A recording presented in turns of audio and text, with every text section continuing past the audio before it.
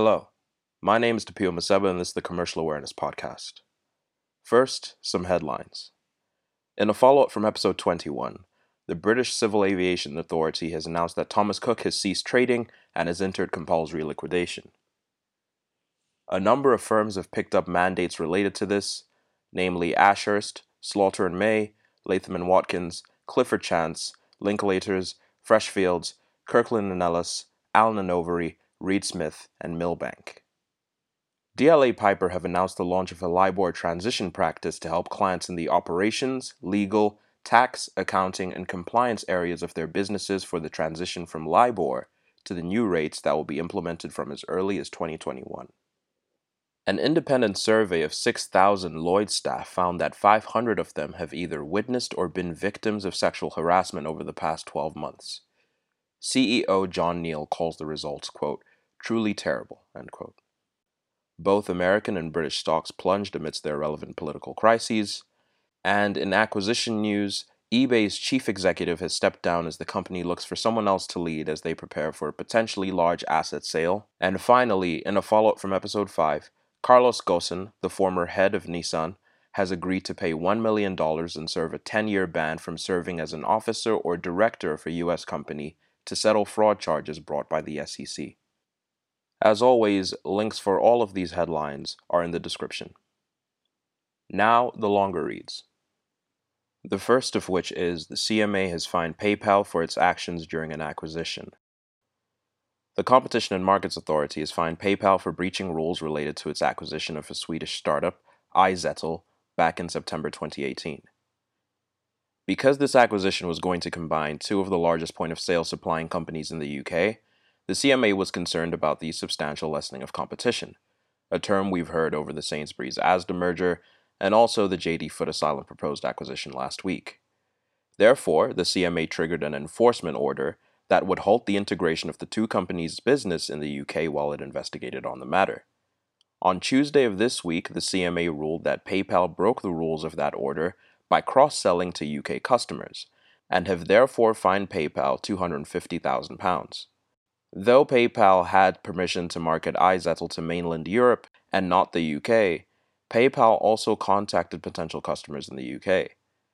PayPal accepted the fine, saying, quote, while we are disappointed with this outcome, PayPal takes compliance seriously and has learned from this process, end quote. This can be seen as the CMA making sure they take big tech acquisitions seriously, but without intending to influence your opinion or analysis, I see it as something else. The CMA, though understandably always concerned about the lessening of competition within the UK, behaves differently to international mergers. If you compare this to the reaction of the Sainsbury's-Asda merger or JD and Footasylum, not only did they not have an issue with the lessening of competition, but PayPal broke the rules and the fine seems like a slap on the wrist. However, maybe that's to do with the dynamic. This is an American and Swedish company combining. You want them to follow rules, but you also want them to continue trading in the UK as they provide an important service. Maybe it's a quid pro quo about reprimanding while also incentivizing. It is also an interesting illustration to see how international M&A requires legal advice in many countries to ensure that these rules are followed and infractions are prevented. Though the fine is a bit of a slap on the wrist, I'm sure PayPal would have preferred not to pay it. Therefore, it's on their lawyers to advise them properly on how to act in every stage of an acquisition, including post-completion, but it is also on the companies to follow that advice. Credit for this story goes to Kate Bioli. Next, Daimler, the parent company of Mercedes-Benz, has been fined €870 million for its role in the diesel emission scandal. This is after prosecutors in Stuttgart have ruled that Daimler committed a, quote, negligent violation of supervisory duties, end quote, by failing to meet regulatory requirements of its diesel cars since 2008. In June of this year, Daimler was ordered to recall 60,000 Mercedes diesel cars in Germany after it was found that they cheated anti-pollution measures.